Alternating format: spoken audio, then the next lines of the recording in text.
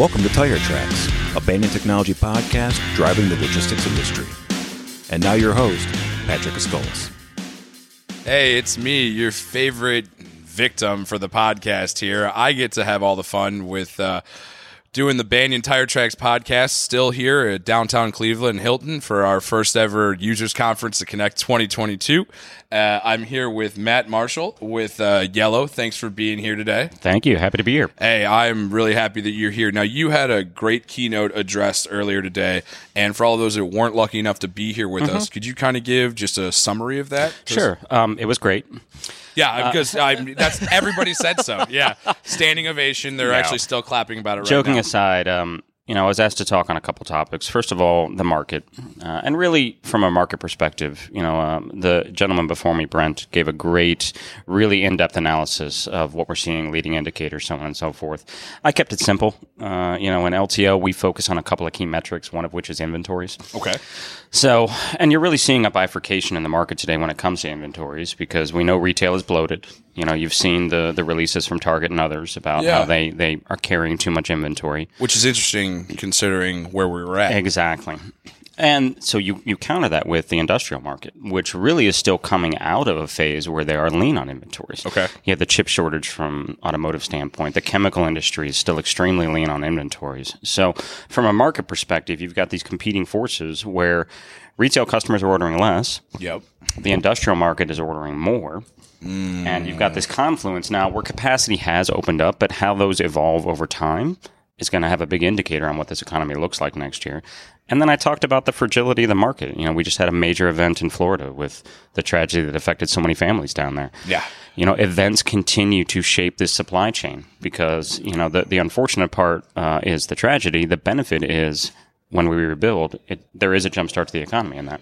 Right. And it's interesting because it's one of those things that as you're in the day in, day out, you forget that it's not a standalone thing. Yep. Logistics as a whole is affected by every industry, is affected by global, political, and all those events. And it's one of those things that as I see, you hear about that in Florida, I wouldn't immediately go, oh, how's that going to affect, what we have as far as availability and capacity concerns? Yeah. So I touched on the market briefly. Really, the primary point of my conversation was just to really remind everyone of the industry issue that's kind of been swept under the rug the last couple of years. We've been so focused on our supply chain and the disruption in the supply chain that we've gotten away from the discussion of the driver shortage and how it's exacerbating. Right. So spent some time talking about the real pressures that are on that market. The average age of a driver is still over 50 years. Yeah, was there, and I remember during it, there was a push to lower the age that you could start becoming a driver. Correct? Well, I think that's on Capitol Hill right now. Oh, okay. To drive across state lines, you have to be 21 years old. Oh. Each state makes their own rules within the confines of that state, but across state lines, correct. Okay. So what that does, and it's a safety feature and it's an important topic, but regardless of the outcome of that, until then, you've got this 3-year gap where people who finish high school, they want to learn a trade. It's difficult to get into this market as a driver unless you're doing it locally. So that's one factor. The age of the workforce is another. The clearinghouse and the number of drivers that are not able to be qualified as a result of failing the testing. Okay. Largely marijuana-based. More than half of the infractions are marijuana-based. That pulls people out of the market. Is there a look to change that as it's becoming more legal across different states? What? Or because at a federal level, it's still... Yeah. My guess is it will not change, at least not in the immediate future. It's not something I'm terribly close to. Right. But, at the end of the day, I think everything boils down to safety of the driver, safety of families on the road sharing space with that absolutely. driver. So I think those pressures will continue there. No, and so we've got a few of those. Is just because there's more restrictions on top of not having a bigger pool, or are there other... what else is going on? Really, what we're having to do is we're having to manufacture drivers because the market, the labor pool continues to shrink. Okay. So what we do is we just opened our 22nd driver academy. Okay. So we are, if someone comes to work for Yellow, we'll spend some time with them. They'll work on our dock. We'll get to know their work ethic. And then if they qualify, we will pay for them to get a CDL. Right. So it's about a 320-hour course. They earn pay the entire time. At some points they'll have to go to a driver school. We'll cover that lodging, but we generate about 1,000 drivers a year right now. And what through is that program? And you said 320 hours. What does that look like as an actual time of start to finish? I think it's down to 9 months. Okay, I'd have to check. Gotcha. No, so there's still a gap. It's a significant and a lag investment. in what you're putting a lot into it, and then even once they get through that. What's to keep them with Yellow after you put that investment in that? It's interesting. It's actually a federally approved apprenticeship program. Okay. So we do work with the federal government on this. As a result of that, though, you cannot require someone to sign a letter of commitment saying, hey, if I go through this program, I'll work for 2 years. To make sure you get something back from it. But what we're finding is, and this is fabulous, is the retention rate on those employees is through the roof. Well, because you go out of your way to give them another source of income and a future, really, instead of just being on the dock. Exactly. And you think of the average American, how many can come up with the money and the time to get a CDL? Most people are out. They need to earn a wage on a daily basis. So this gives them the luxury of both. And the employees are extremely appreciative. Right. And I mean, it's in a market that isn't going anywhere. It's in an industry that's going to be needed. Now, you've got that in place from Yellow's perspective. Is that going to catch up at a certain point, or do you think you're going to be chasing that? No, we're going to be chasing it. Right now, we're about, depending on what number you use, the market's probably about 85,000 drivers short every day. Okay. And we're projecting, with the aging workforce and these other pressures, that gap's going to widen to 130,000 by 2030. A lot more retirements and walkaways than people coming into it. And you've got competing forces here, because while there's all these pressures that reduce the labor pool, the economy continues to grow. So there's need. We're short today, the need increases already, and the need is still going to increase. Now, this goes back to my old life, where I was talking a little bit HR and with people in the trades and construction industry, or how do you educate people on this being a potential way that your life could go? Is there anything you're doing as far as, are you educating the younger population or trying to get into schools? Absolutely. We, and I'll get the timing wrong. Go back 5 years, 8 years. I'm not sure what it is.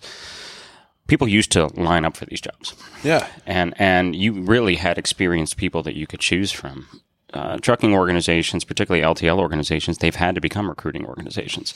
So we have this massive talent acquisition department that solely focuses on helping our facilities to recruit drivers. It's as simple as job fairs, the normal thing. Yeah. But we partner with the federal government on veterans.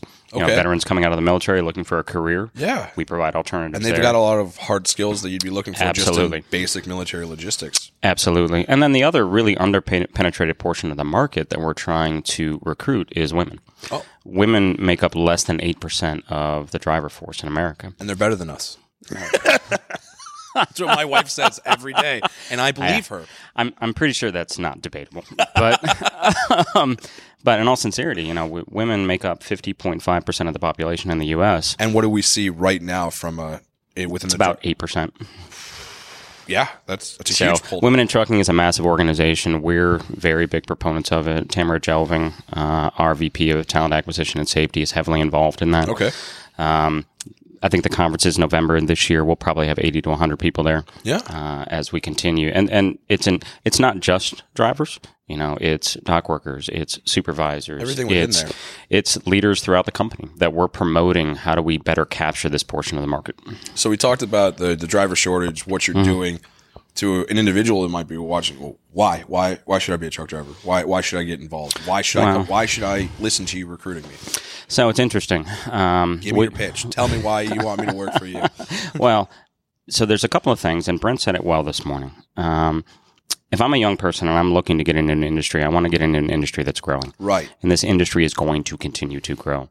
The reality is, at Banyan, you're one of the leaders when it comes to technology. Exactly. But you still need a human being to bump a truck against a dock to move. If I want to go buy a television at Best Buy tonight. Yeah. How many human beings had to touch that television before it's in the store? Yeah, we're trying to make it less, but there's never not going to be a few different hands in there. So there is definitely a future in it. The second thing is it's a very lucrative career. I mean, not just from a salary standpoint, but at Yellow, we partner with the Teamsters. We're a union organization, and our Teamsters don't pay a penny for benefits. And in a world today where health costs continue to skyrocket, that is a significant value to a family. No, that makes a lot of sense. And And with that, and this is one, since you're talking to a younger age and not even millennials anymore, whatever we're labeling the next thing, how do you appeal with kind of their priorities and what they're looking for out of a job with not only just the benefit side, but kind of getting more out of it? Because, everybody wants to work towards something, not just for that paycheck. I agree. And it's interesting that among driver classifications, it used to be I would take a job and I might be happy in that job for 20, 30 years. Right. There's opportunities to advance your career. You could start off as a box truck driver, which isn't a full CDL. Right. A lot easier entry to something. Exactly. Then you can move up and earn your CDL through us, and then maybe you move out of the city operation and you move over the road. The other thing about truck drivers is they're very proud and they're very competitive. Yeah. So we love our representation at the National Truck Driving Championships every year. So it's an opportunity for those that take tremendous pride in their craft to celebrate it. So we promote that as often as we can. Are you telling me that there's truck drive racing? It's not really racing. Okay. No. Okay. Because I got really excited. No, there is. I believe it's on Saturday before the NASCAR races on Sunday. But it's really not the LTL industry. Okay. Yeah. No. Yeah. I understand. We tend to practice things more like, safe turns and backing to a dock and those skills, not just pure speed. No, and that's understandable. And it's probably better for everybody involved. But I had a moment and a glimpse and a thought right there, and I'm like, wow, I'd watch those left turns. Yeah. That'd be good.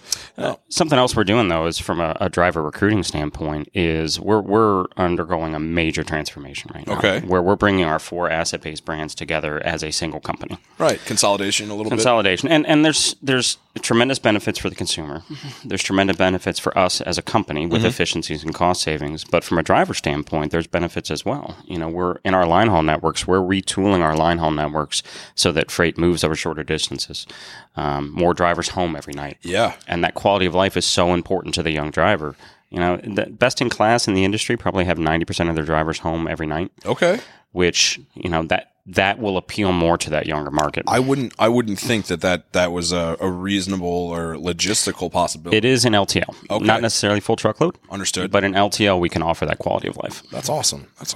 So now we talked a little bit about what you're doing and where did carriers fit in? Was it just driver shortage with a lot of the supply chain disruptions in the past, or was there? I mean, obviously, what did that look like? From everybody, it was craziness to everybody in a certain way, but what did that look like from a carrier perspective? Well, I think the first thing, if we go back to the beginning, I give a lot of credit to our drivers, our terminal personnel, because you remember the early days of the pandemic, you and I were nervous about going to the grocery store. Yeah. And yet we had people showing up in a public place, drivers stopping at 20, 30 customers a day. And this country needed that service. Right. Like we slowed down to a halt, but it still kept going on the backs of those that were still going out day in and day out. So that's the first thing, was just how the LTL community, and particularly Yellow, reacted to support the country. I think the other thing that's really happened from a carrier perspective is education. Okay. Our CEO, Darren, he's on a committee that meets on National Hill. Okay. He had representation with President Trump. He's now part of a group that meets with President Biden. So being involved in that process is... As the government starts to understand the impact of the supply chains, the crisis in the ports was the hot topic for the longest time. People waiting around and never getting anywhere. And what are they losing out on? Money, So, I think there's an audience that's available to companies like Yellow as the second largest LTL carrier in the market, where we can further education. And let's face it, Capitol Hill is going to influence all of us. In and out of the industry, there will be impacts that affect transportation. They get the final say. Absolutely. Whether we like it or not. Yeah. 100%. No. And then the third thing I think really was just managing the uncertainty of it. Things got incredibly slow, and then they got extremely tight, extremely quick. And carriers that were nimble, that had plans where, we were fortunate that we had... we still have 4 brands in market. If we had one facility closure that I'm aware of due to COVID, we were able to transition all that work to a neighboring facility. Okay. And you had redundancies? Correct. So that's the other thing. When you go through a time of extreme pressure in the supply chain, it's how do you have contingencies? How do you have redundancies built in to continue to support the customer? And with that, and just kind of we're getting to this as a organic kind of thing, what's one main point you'd say, kind of a walk-away statement towards either the viewers or people in the logistics industry, or just here's your chance? What do you got? Well, I would say I've been at Yellow for 24 years, and it's provided a tremendous life for my family. I've probably had 10 different roles in that time, so I've been able to learn a lot, but I've never been more excited to be a part of this company. Okay. Because of the consolidation we just talked about. Yeah. What we're about to do, and we've already started our first phase of 3 phases where we're building our new super regional network. We are going to reduce cost. We're going to make better use of our driver assets, particularly in the city. Yep. We're going to be moving on more of a regional clock, which, based on the Amazon effect, merchandise has moved closer to the consumer. Yeah. So that next day and 2-day market is where the demand is today. So that's where you got to live. And we are building this company. We have very strong regional capabilities today through 3 best-in-class regional brands. Okay. As we complete this transformation, though, the entire company will become a super regional that can offer that service throughout. So on a much bigger scale. And some of the classic examples are, we're in Cleveland, Ohio right now. Go Browns. Yes, go. And Guardians, playoff bound. That's right. Games tomorrow. Today, we don't offer a regional service to Philadelphia or to New York or to Boston because they cross 2 different asset-based carriers' lines. Okay. If you look at the southern port of Holland's footprint down in Atlanta, we don't offer regional capabilities into Florida, into Texas. When we complete this transformation, and it'll be into next year before it's done, all of those markets open up. So we are not only creating efficiencies and reducing cost, which benefits the consumer, but we're about to be a player in markets that we've never played in before. Yeah, you're opening up more opportunities, not only for yourself, absolutely, but for your customers. That's awesome. Incredibly exciting. Hey, Matt, it has been great having you with me. He pretended like he liked me the whole time, so we're really happy for him. He brought up his wife. I had to. So. Yeah, she will be watching this. No, but thank you very much. I love getting the information, especially from the carrier side, because that's one that, even as I'm talking to my clients, 3PL shippers, all I hear is, are we connected to him? Can we do that? And I like hearing a perspective, especially I'm not from the logistics space as a background. So this is all really good. And like you said, we need drivers and we desperately need people in the logistics space across the board. And we need women in there too. Absolutely. Again, they're smarter than us and they're better truck drivers. So get at it. Thank you very much. This is, thanks again, Matt. Thank you. I love Appreciate being you with here. me. And, thank you for another episode of Tire Tracks. Thank you for listening to Tire Tracks. Watch for new episodes dropping monthly and subscribe on Apple Podcasts, Spotify, and other podcast apps. For more information about Banyan Technology, visit banyanTechnology.com.